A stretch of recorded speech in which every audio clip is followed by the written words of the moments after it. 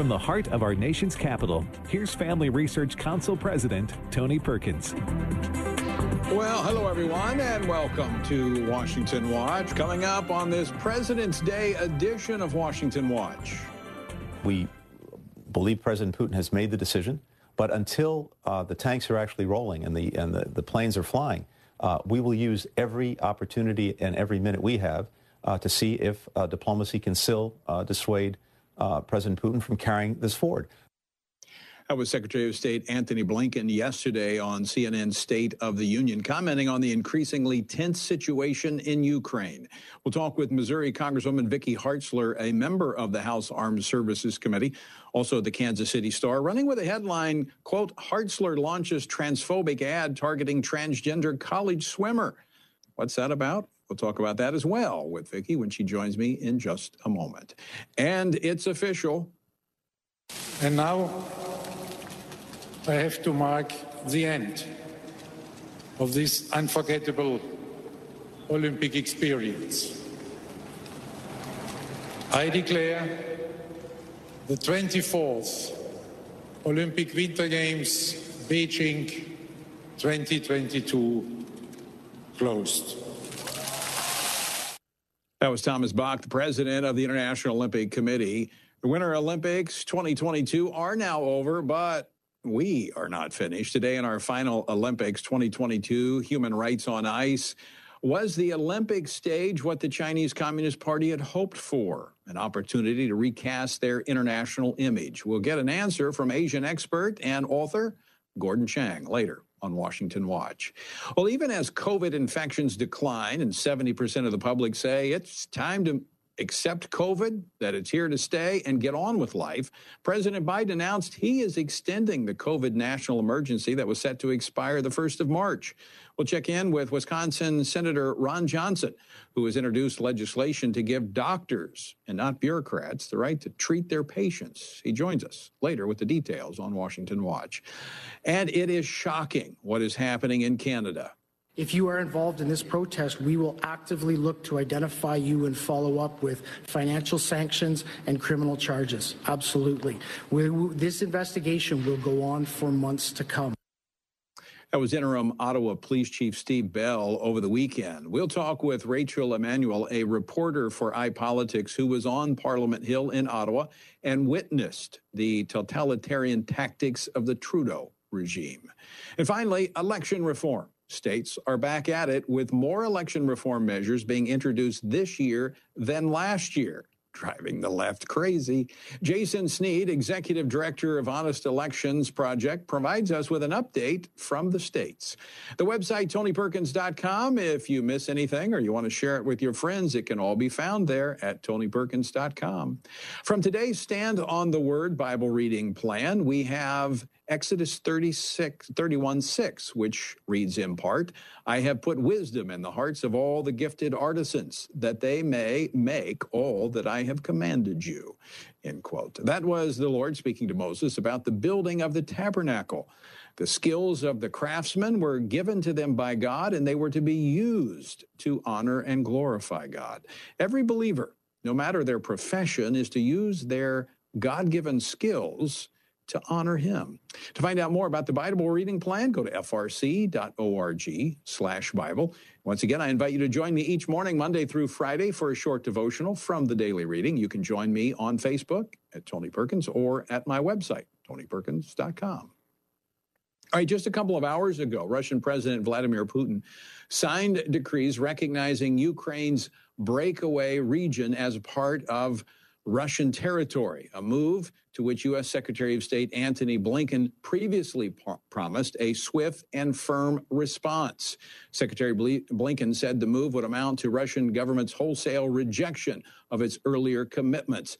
Based on what we've seen so far from the Biden administration, how might the U.S. respond? Well, joining me to talk about this and more is U.S. Congresswoman Vicky Hartzler. She is a member of the House Armed Services Committee. She represents the 4th Congressional District of Missouri. Congresswoman Hartzler, welcome back to the program. Thank you, Tony. It's good to be here. All right, can we get your thoughts on the latest developments in the Ukraine situation? Oh, it's very serious and it's very heartbreaking. You know, this is a free and independent people, a democracy, and many of them are Christians. And the thought that you have a thug like Vladimir Putin that just wants to, through raw power, take this country is just absolutely heartbreaking. And the weakness of our own president has sadly, I think, only enabled this to take place after what President Biden did with the debacle of leaving Afghanistan. It just showed how weak we are. And this president has not negotiated in good faith with Putin from the beginning. He's acquiesced. And now we're at a doorstep of losing this nation and their freedom being squashed. It's truly a dark day. Congresswoman Hartzler, the big divide between Republicans and Democrats in Congress over this issue, I mean, they're unified on the fact they want to help Ukraine, they want to support Ukraine. But the idea of sanctions, Republicans feel like the sanctions should be put in place now to deter any further action by Russian forces. But the Biden administration says, oh, you can only use them once, so we're going to wait until afterwards. What good will sanctions do after they invade? Oh, it's ridiculous. It doesn't even make any sense. No, I believe they do need to be putting sanctions on them right now. You don't wait until perhaps tens of thousands of people are killed and missiles have been launched and airplanes attack and drop bombs and ships shoot off missiles and tanks invade your country and then put in sanctions. Now is the time to sanction them and to tell Putin, if you want these sanctions removed, then move your troops and your tanks and your airplanes away from the border. Then we can sit down and talk. That's what we should be doing right now. Is this another example of the fallout of our withdrawal from Afghanistan, the implications of this showing weakness that, our enemies just don't take us serious as a nation? No, we are at a place, sadly, where our allies don't trust us and our enemies don't fear us because of the weak hand that President Biden has shown and this terrible debacle in Afghanistan. We were working with other nations to try to bring freedom to the people of Afghanistan, to root out the terrorist strongholds there that were used to attack our nation on 9/11. And here, the president had no plan. He left over $90 billion of equipment there. He didn't get the Americans out. He left people his own country. He left the interpreters, and it was just mayhem. And because of that, Putin has only been emboldened. But there's been other mistakes that Biden has made. The criminals that work at the behest of Putin took out through cyber attack the Colonial Pipeline earlier that shut down the whole energy on the East Coast. And what was the response of Biden? He says, well, I talked to Putin and he promised not to do it again. But if he crossed the line, if he gets some really, really bad things, then we're going to act. And then he talked to him about getting back in the INF treaty. He shut down our Keystone pipeline and then green-lighted the Nord Stream 2 pipeline for Russia. So at every turn, he has acquiesced to Biden. He has shown weakness, and Putin's taken advantage of it now.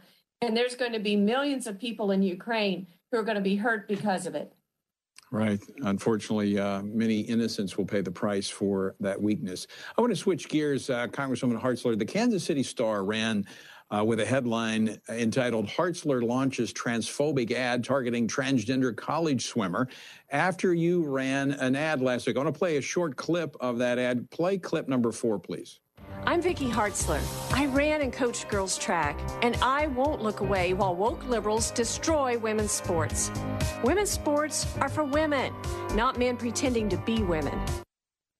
You know what? That seems pretty timely now, given that the Ivy League championships that took place over the weekend, where Lia Thomas, the transgender athlete in the ad, broke records and beat the competition. What's your reaction to Thomas's performance and to the Kansas City Star? Oh, it is heartbreaking for the female athletes that have worked their entire life to be able to get to this spot where they are competing at the collegiate level. And then to have someone who is a male but believes that he's a female come in and compete on their same team and defeat them, take their medals, take their record-setting opportunities away. It's absolutely heartbreaking. And our country and the elites certainly just seem to have gone insane.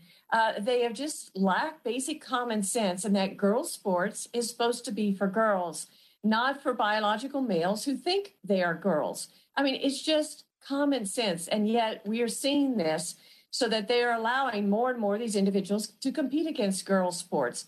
The whole purpose of Title IX, which passed years ago, was to make sure that females had the opportunity to participate and succeed in sports. Sports meant a lot to me. Growing up, I played basketball and volleyball, and I ran track. I did have the opportunity to set some track records at Archie High School, my little hometown. But then I went on to coach track when I became a teacher. And I'm so proud of these female athletes, and I will not be silenced by liberals who think that we should just acquiesce to this and sit by silently and let these transgendered athletes take our girls' first place medals and set the records. It's just wrong. And the Kansas City Star is clearly wrong. I believe that I'm speaking common sense, what most people in Missouri believe, and that girls' sports should be for girls. It's, as you said, it's common sense. I was actually in the swimming pool this morning swimming, and of course, I could put a two-piece bathing suit on. I still wouldn't be any better than I am. I'm just doing it to stay in shape. But the reality is this is an issue of fairness. I mean, common sense, yes, but fairness. We're depriving young girls of opportunities to do well. I mean, we know, all right, we know men are biologically different than women. Doesn't mean they're superior. It just means they're different, they're stronger, and they have the ability to compete in athletics with an advantage. That's why we have women's sports, is it not? Oh, absolutely. And there were 16 girls on the same team as Lia Thomas, who sent a letter protesting his ability to compete against them and asking the Ivy League to not recognize them, because in the letter they point out that he transitioned after his puberty, and so they point out that he has greater muscle capacity, greater height, greater strength with his arms and the ability to reach out further. And he also has greater lung capacity. Those things are critical components to be able to perform while you're swimming. And it is unfair to allow him to compete against the females who have worked for their whole life for this opportunity. It is about fairness. And this is about feminism, too. I have been proud of some of the liberal feminists who are speaking up now. We're finding common ground that this is wrong. Women's rights, should prevail in this case, and every woman, no matter your political affiliation, should be standing up for these girls on these sports teams. Well, Congresswoman Hartzler, I appreciate your courage to stand up and face the laugh that, they deny reality and they want to attack anyone who says, look, this is common sense, shouldn't be happening. Thank you for speaking up, and thanks for being on the program today. Always good to see you. You too. Thanks, Tony. All right, coming up, we're going to wrap up our Human Rights on Ice series and speak with China expert Gordon Chang on the other side of the break. So don't go away. A lot more Washington Watch to come on this President's Day edition.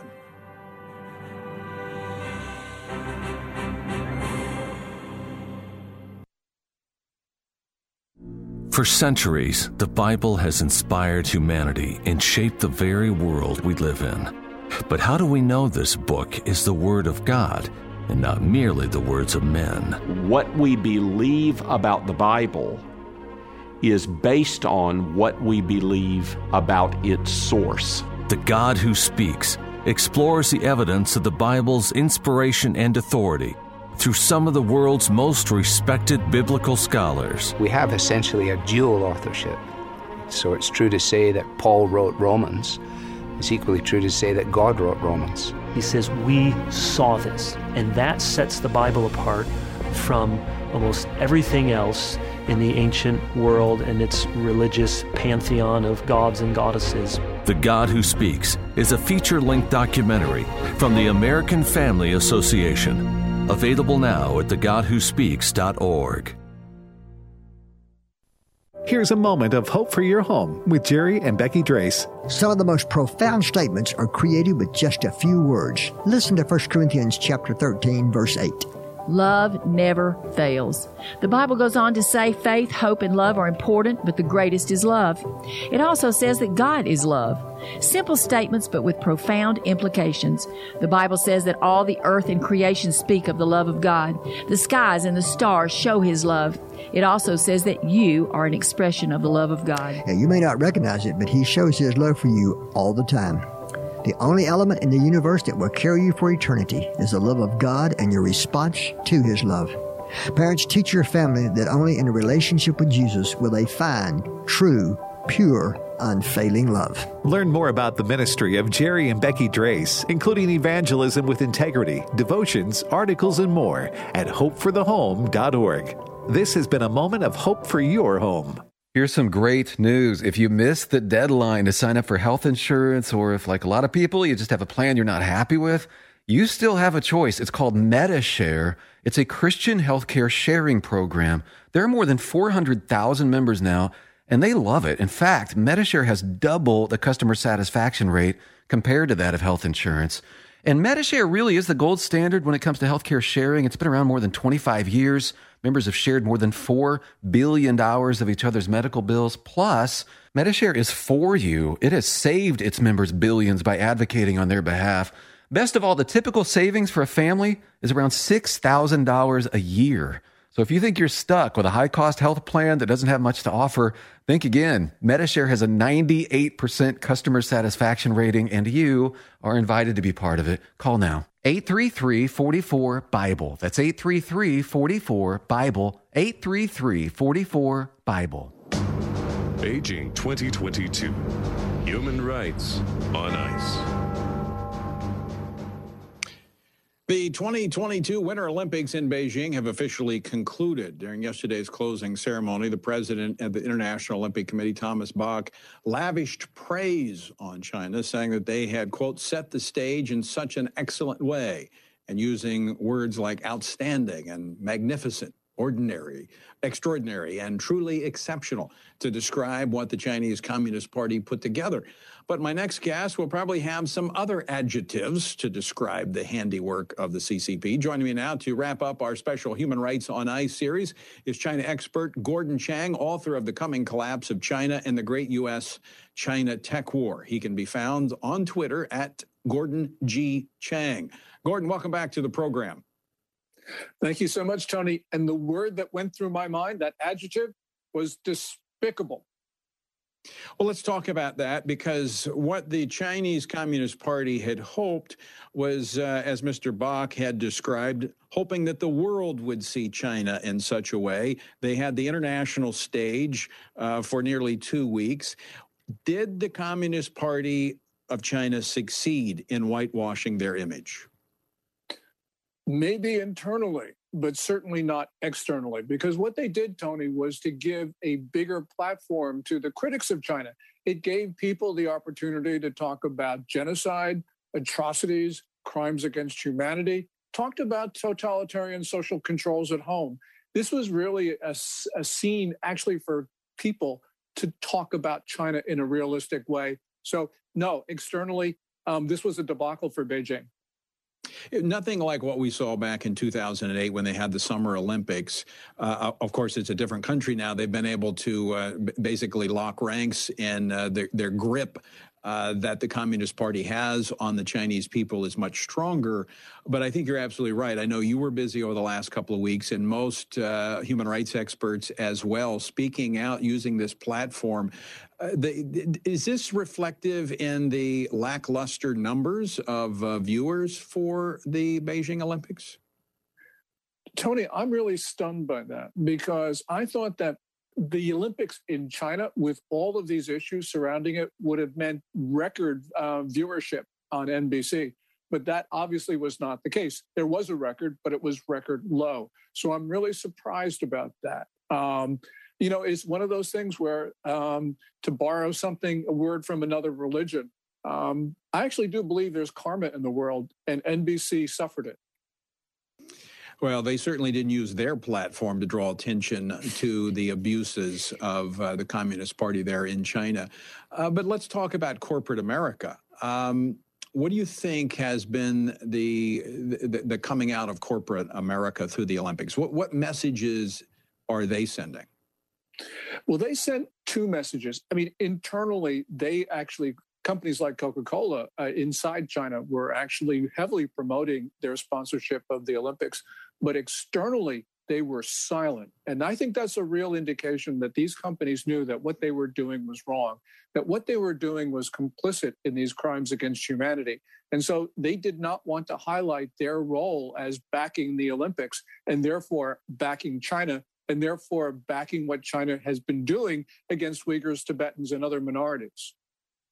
You know, Gordon, public awareness, public sentiment reaches a tipping point when there are those that continually speak about these issues. And it would be clear to me, of course, I'm very close to it, so maybe I'm a little biased, but it appears to me that there is a growing momentum in terms of the concern that the international community is showing regarding what is happening in China, not only to the Uyghurs, to the Falun Gong, to the Tibetans, and to the House Christians that are also being targeted by the Chinese Communist Party.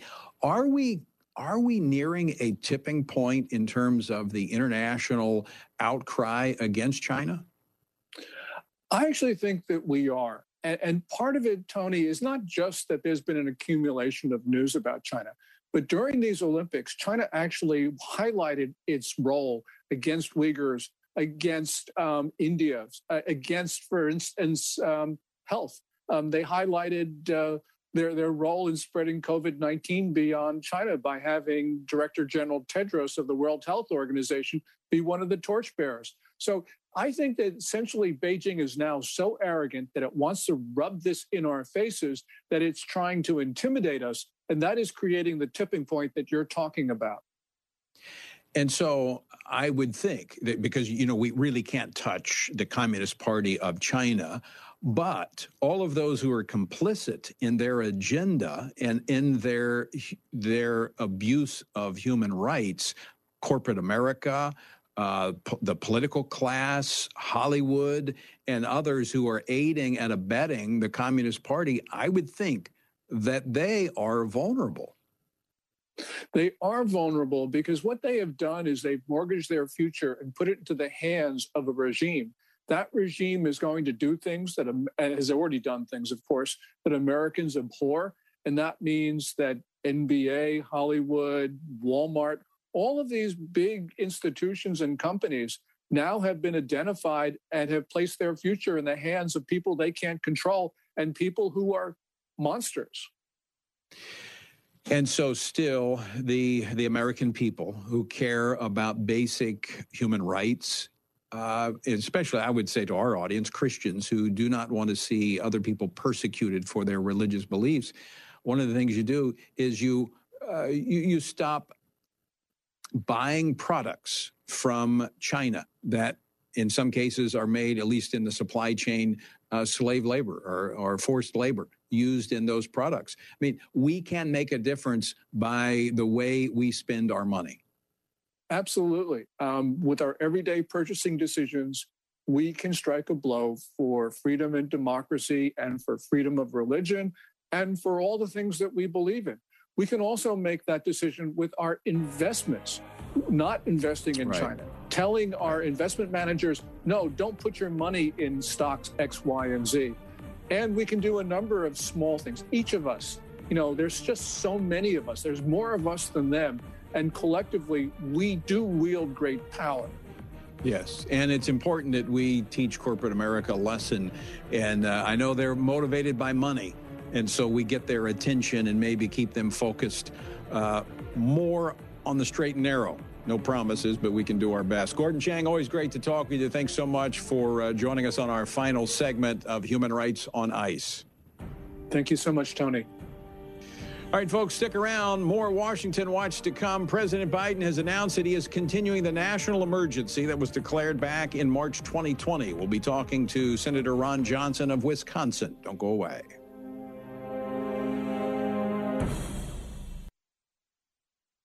Here's Dan Celia with today's Stewardship Moment. Do you know anybody that has said, I will trust you with my immortal soul, but I won't trust you with my perishable material possessions? Have you ever wondered why Jesus warned about the perils of riches, even urging the rich young ruler to dispose wealth because it had become his God? Of course, as believers, we recognize that this man was not lost or saved in proportion to his poverty or wealth.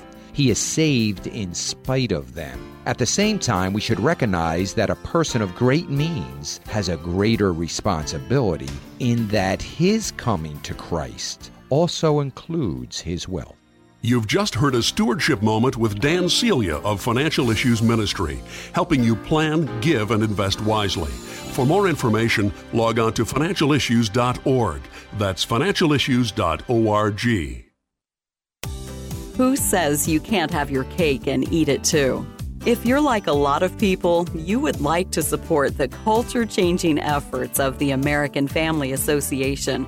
But there's the very pressing reality that your income must meet your current needs as well as act as seed for future income, either for the short term or for life. A charitable gift annuity might be your answer. A charitable gift annuity offers a unique method for both planning ahead for permanent income and supporting the work of the American Family Association. An AFA Foundation representative will walk you through the details of creating a charitable gift annuity, allowing you to decide if a charitable gift annuity is right for your individual financial situation. Connect with us today by calling 800-326-4543, extension 345, or visit us online at afafoundation.net.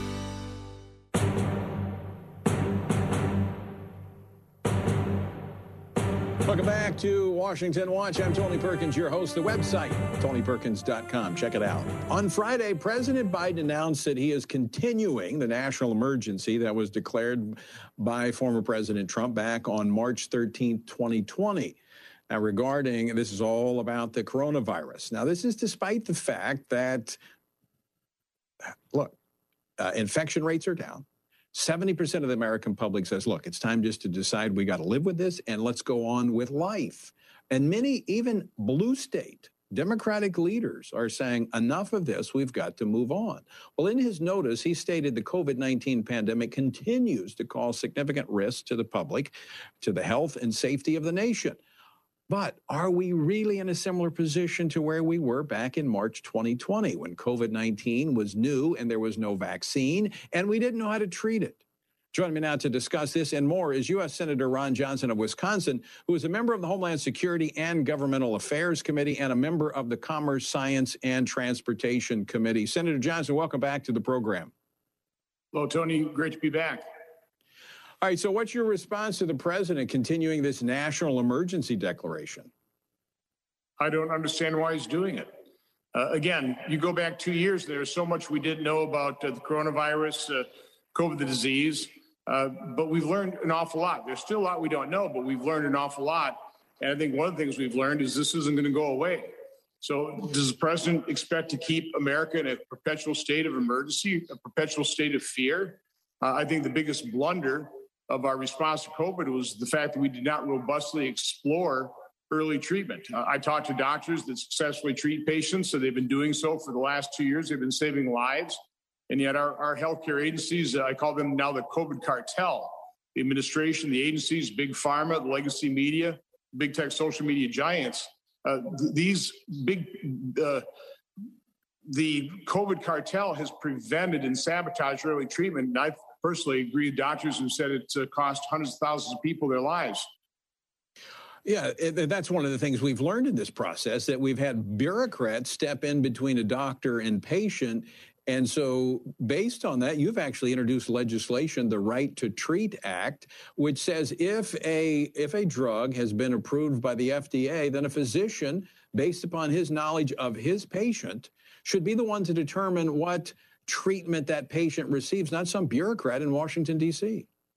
Yeah, this piece of legislation should not have been required. I championed Right to Try, which was all about giving people the freedom to use a drug that is not fully FDA approved. This just basically codifies what is already should be the reality is that if there's a fully FDA-approved drug, doctors have the right to prescribe that off-label, which, by the way, 20 to 25% of all prescriptions are prescribed off-label. They're prescribed for a condition other than the one that they're originally approved to be used for. The other thing my piece of legislation does is says the federal government should not interfere and should not regulate the practice of medicine. That is up to doctors. Doctors ought to be at the top of the medical treatment pyramid. Right now, because of COVID, they're at the very bottom, and they're being crushed, and patients are being crushed. Senator, isn't that a part of practicing medicine? Isn't that how we perfect the process, where we allow doctors who are treating particular diseases or ailments, that we allow them to treat, not someone who is sitting back behind some desk in Washington, D.C., calling the shots for, I have to say, for political reasons. Yeah, if I'm going to go get treated for an illness, I'm going to go to a doctor that actually has the courage and compassion to treat an illness, not some bureaucrats, not some academician in an ivory tower. You know, the term practicing medicine really hit home to me when we had our first daughter who had a very serious congenital heart defect. Her life was saved by doctors practicing medicine. The procedure they performed on her, rebaffling the upper chamber of her heart, they've now advanced that to where they do the atrial switch, which was about a 50% mortality back there 38 years ago. So I am personally affected by the practice of medicine, of doctors who've dedicated their lives to saving other lives, being at the top of the medical treatment chain, not at the very bottom. Well, again, speaking of things that we now know that we didn't know 2 years ago, according to a new study in the Journal of the American Medical Association, Pfizer's COVID-19 shot is associated with 133 times greater risk of heart inflammation for teenage boys. Isn't this something we should be concerned about, especially when we're mandating these vaccines for so many people? I've been concerned about what the CDC's own safety surveillance system, its early warning system, has been flashing for months. Back when it was like 3,000 deaths reported on VAERS. Now we're up to 23,990 deaths reported on VAERS, 1.1 million adverse events. And the CDC, the FDA, NIH just shrugging it off like, oh, there's nothing to see here. Again, I realize VAERS doesn't prove causation, but 30% of those deaths have occurred on days 0, 1, and 2 following vaccination. It's certainly something I think they ought to be exploring, something I'm concerned about. Well, Senator Johnson, I appreciate the fact that you, despite the criticism you've come under, continue to draw attention to this with the experts. It's not commentary. You're bringing the experts in to testify on a number of occasions, and we're grateful for that. And thanks for coming on today as well. Stay well. All right. Senator Ron Johnson of Wisconsin.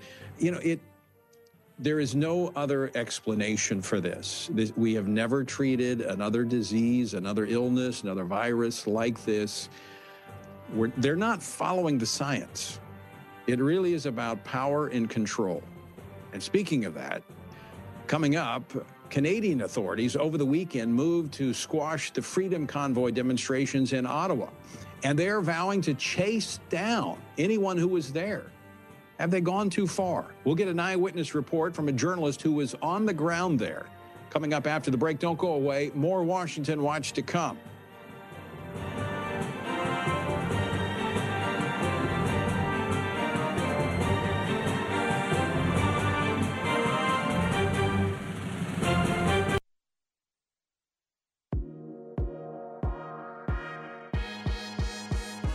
Here at FRC, we stand. We love to stand. We can't stop standing. We love standing so much, we actually removed all the chairs, couches, and stools from our premises. But that wasn't enough for us. We got USA-made 15-ounce stand mugs, so that if we ever forget what to do, we're reminded by the USA-made ceramic always close at hand. Whether drinking a morning brew, sipping afternoon tea, or chowing down on dinner, everything served in a stand mug just pairs oh so well. Does a conscience that stands for faith, family, and freedom ever truly go thirsty? Get your stand mug at TonyPerkins.com, and, as always, keep standing.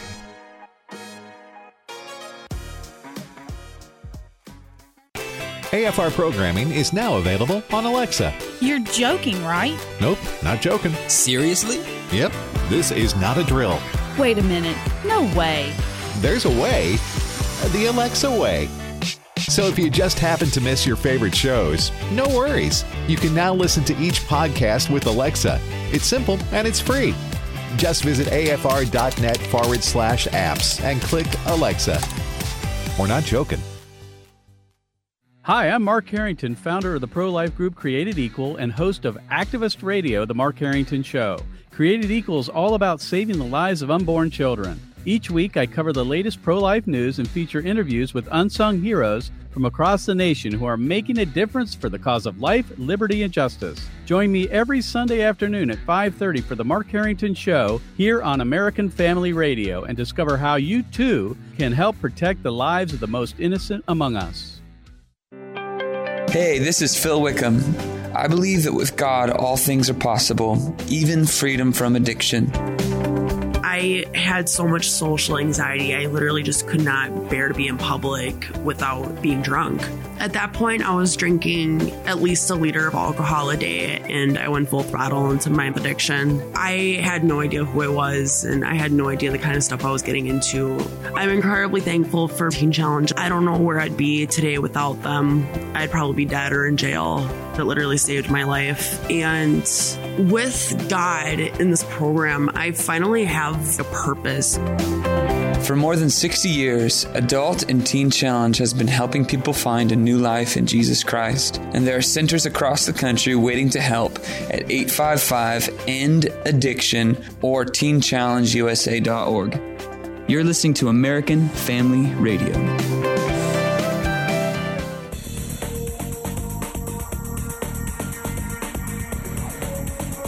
Listening to Washington Watch, and I'm Tony Perkins, your host. So good to have you with us. On Friday, Ottawa police began moving in on demonstrators who had been out there on Canada's Parliament Hill to protest the government's overreach and their COVID mandates. And by Sunday, the police had a firm grasp over the area.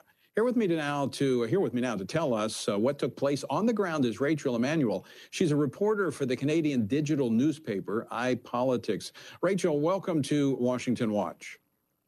Thank you for having me. All right, can you just describe what you witnessed firsthand as you were there on Parliament Hill?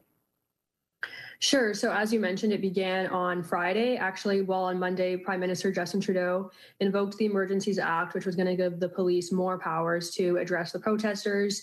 All levels of government had been asking them to leave for, 3 weeks, and they showed no signs of leaving. So the government decided to forcibly remove them. So I would say the city of Ottawa was kind of holding its breath in anticipation since Monday, waiting for police action. We knew that police action was going to be coming, and we could see it sort of escalating with just the number of police that were coming into the city. I remember specifically on Thursday and Friday, a lot of us here in media expected maybe there to be some action in the middle of the night.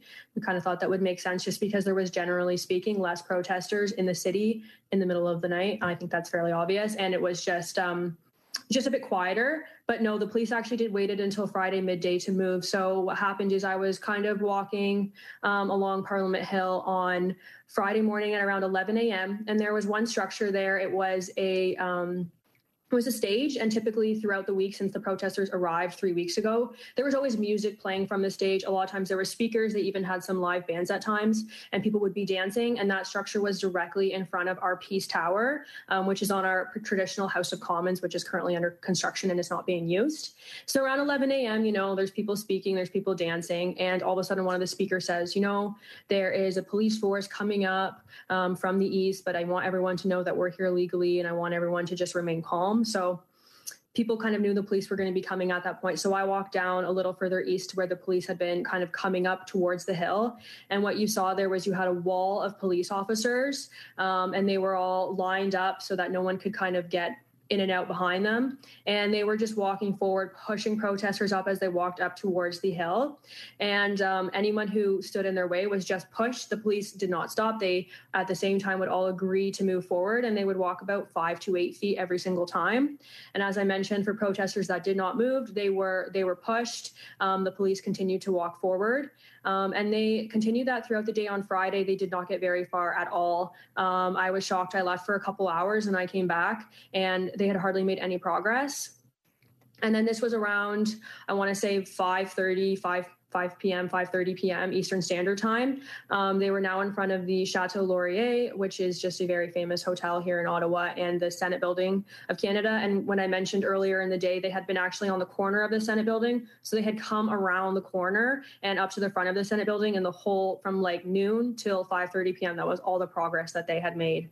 And it was at this time that you saw a lot of the videos of horses coming through the crowd, and two individuals got trampled, actually. Sorry, it looks like you want to jump in there with a question, so I'll give you a sec.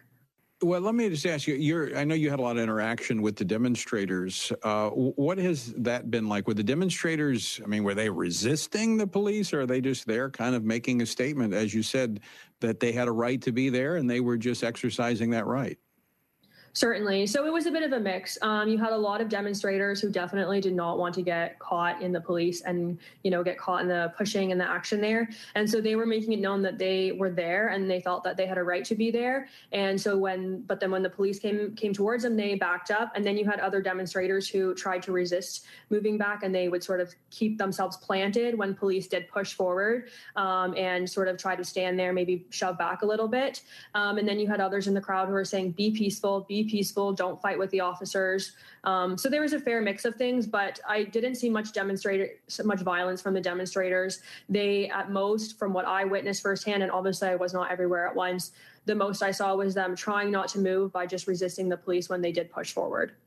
So prior to the police coming on to the scene Friday and Saturday and over the weekend, did you see any other violent behavior among the demonstrators that have been there for a couple of weeks? Sure. So this has been something that has been talked about quite a bit. And on one side of the coin, you have people who are living in the city of Ottawa who say that they have felt very unsafe here and they have felt very threatened since the protesters arrived towards the end of January. I did not witness any violence in my encounters with the protesters. I frequently walk around Parliament Hill. I live very close to the area.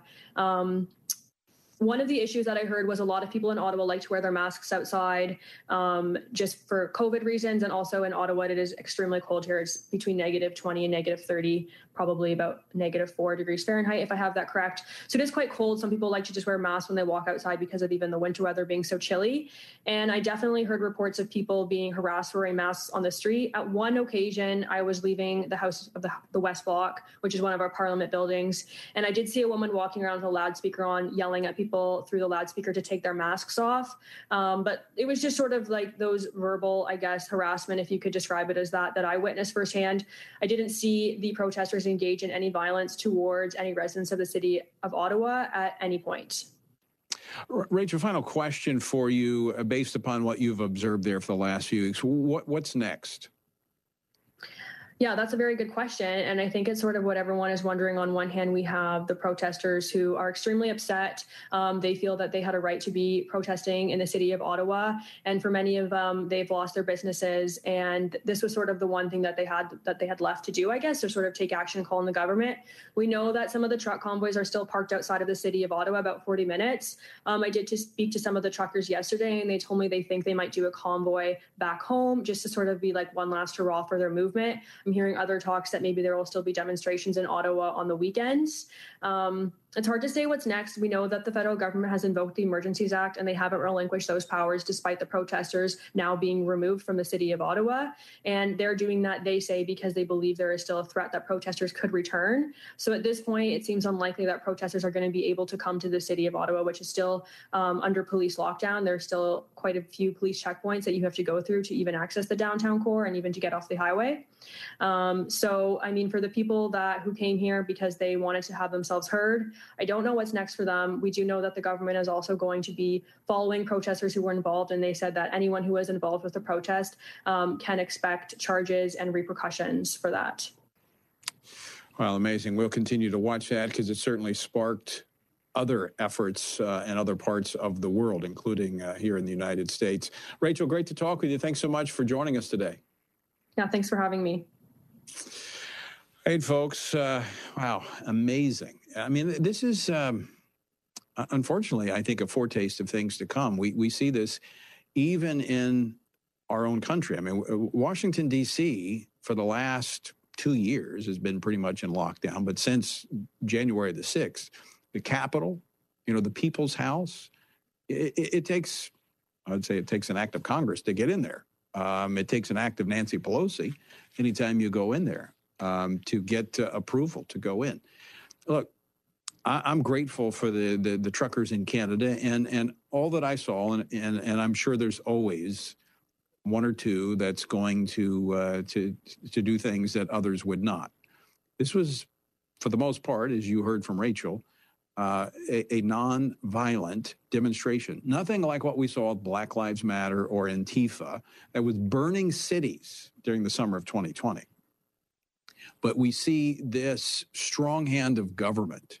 Of course, we're talking about Canada, but I'm concerned about Biden even extending the state of emergency for coronavirus. Now, I know that's not the same. I don't want to mix policies, but it does allow them to continue to mandate and control us with these COVID mandates. And this is what's behind all of this. So I'm grateful that we've got some convoys going here in the United States. We're going to be tracking that this week. So we're going to be following that as that develops here in the United States. Something else I want to follow that's developing is there has been a lot of activity in state legislatures to ensure the integrity of our elections. After 2020, a lot of people concerned. And I told you, I said, look, you've got to get busy. You've got to talk to your state legislators, and they have to correct the issues that came to the forefront during this election so that you will not disengage in terms of voting. Well, here to tell us what he's been tracking and what we might expect going into the 2022 midterm elections and even the 2024 presidential election is Jason Snead, Executive Director of the Honest Elections Project. Jason, welcome back to the program. It's great to be back. Thanks for having me. So, Jason, last year, a lot of election reform measures that went through state legislatures. I think, if I'm not mistaken, 19 states, somewhere in that neighborhood. But we're seeing even more this year. Tell us about it. Well, that's right. And this is actually quite unusual for someone who has been tracking these issues for a long time to see so much energy back to back, year after year. I think it's actually something that's been long overdue, and I hope that we'll continue to see it. But this year, there are actually, if you can believe it, over 2,300 bills pending in legislatures across the country, some of them carried over from last year, some new measures, all designed to do various things to improve the election process, at least some of them coming from the right. One of the big issues that we've been tracking is the ways in which states are improving the security for absentee and mail-in ballots. So making that mail-in balloting process work better, work more transparently, doing things like bringing voter identification requirements, which are very common sense and very popular in in-person voting, bringing those to mail-in voting as well. We're also seeing a tremendous amount of energy being put into cleaning up voter rolls and developing policies to keep them clean on an ongoing basis, which actually dovetails quite nicely with improving the mail-in voting process, because after all, you don't want to mail ballots to people who aren't eligible to vote in your jurisdiction or may in fact be dead. So that's a vital improvement to the process. We're talking about improving the voter registration process as well, tackling litigation and ending private funding, and a whole host of other measures I'd be happy to get into. Well, Jason, it's encouraging. I think voters should be encouraged. Those that were concerned about their ballot not being counted or somehow, being dismissed in this last election or, eclipsed by illegal voting. This is good news that the state legislators, state leaders have taken this on so seriously. Now, this, of course, has evoked the wrath of the left. That's why we see Congress and the Democrats trying to push this federal takeover of elections. But tell our viewers and our listeners some of the things in some of the states where these things are moving right now, where they can actually be a part of helping push this across the line. Well, that's absolutely right. The number one goal here is to improve our election system to make it easier to vote and harder to cheat so that we're bolstering voter confidence. And a big part of this is indeed getting individuals who are, after all, voters involved in this process. And there's a number of states where we're actually tracking legislation right now. Some of them are big states like Arizona, Florida, Georgia, North Carolina, Michigan, Wisconsin. And when I say big states, I mean these are big states in terms of national politics, right? These are the swing states that everyone watches closely and engages in presidential years. Some of these states are going to have very competitive Senate races this year. So there's a lot of attention being focused into these states. There's also a lot of effort being put into them in their state legislatures to get these improvements done ahead of the next round of elections. In Florida, for instance, there is a measure which is moving through the legislature right now, which would do something which is not quite unique, but almost so. It would create an investigatory bureau within the state government to actually investigate instances of alleged election crimes. And this is so important because one of the things that we know is that too often allegations of wrongdoing go uninvestigated. We know that prosecutors devote resources to many other areas besides election law. So this is a potentially good step to make sure that we are at the very least investigating and getting answers as to whether allegations of fraud or wrongdoing are accurate, and then hopefully getting prosecutions if there is fraud. And then there are other measures proceeding through the states as well. In Arizona, they're going to be improving the early voter list there. There's a measure that's moving through the legislature to end same-day registration and a number of other provisions. And of course, in Michigan right now, there's a signature gathering process going forward called Secure My Vote, where if they actually get the requisite number of signatures, this petition goes straight to the legislature and can be enacted, which would adopt a number of, I think, improvements to state law, including bringing voter ID to absentee ballots. So Jason, not only does this give voters greater confidence going forward in terms of the election, but it pushes back on the narrative of the left in Washington, D.C. here, where they're wanting to say, oh, we've got to make sure we have elections that everybody's vote counts. I mean, the states are doing what the states should do, and this is evidence of that. It's quite encouraging to me. Oh, it's very encouraging. I think that we should see this level of engagement every single year. You know, we have an election at least every 2 years in this country, and we always learn lessons. And so I think it is incumbent upon our state lawmakers to look at the last election, to see where there were failures, to see where there were problems, and then to identify solutions and adopt them. And, you know, very much we want to see this at the state level, not at the federal level, but at the state level. That's right, where the founders wanted to put this power. And there's so much benefit that comes from this. States can experiment, see what works, and replicate success while avoiding failures. And so I'm very, very glad to see this level of energy being devoted to this issue. It's so vitally important. And one thing that you brought up, the left is always saying that we need to make voting effortless. That's really what they want. They want voting to be effortless. They want to get rid of the basic safeguards that secure the process and give meaning to our vote and allow us to have confidence that election results are actually the results that reflect the will of the people. And so, you know, my counter to that is quite simple. You know, the best way to get people to vote is to show them that their ballots have meaning. The left says we need to make it effortless. I say we need to make it easy to vote, but also hard to cheat so that you know your ballot counts. Jason, we're out of time. Very quickly, where can folks find out more about the states you're tracking? Go to our website, honestelections.org, or follow us on Twitter and Facebook. We're posting a lot of up-to-date information on both of those platforms. Very good. Thanks so much for joining us today. Thank you. My pleasure. And folks, thank you for joining us as well. And I leave you once again with encouraging words of the Apostle Paul. It says, when you've done everything you can do, when you've prayed, when you've prepared, and when you've taken your stand, by all means, keep standing. Washington Watch with Tony Perkins is brought to you by Family Research Council and is entirely listener-supported. Portions of the show discussing candidates are brought to you by Family Research Council Action. For more information on anything you've heard today, or to find out how you can partner with us in our ongoing efforts to promote faith, family, and freedom, visit TonyPerkins.com.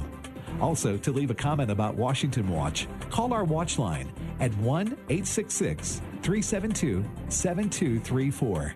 That's 1-866-372-7234.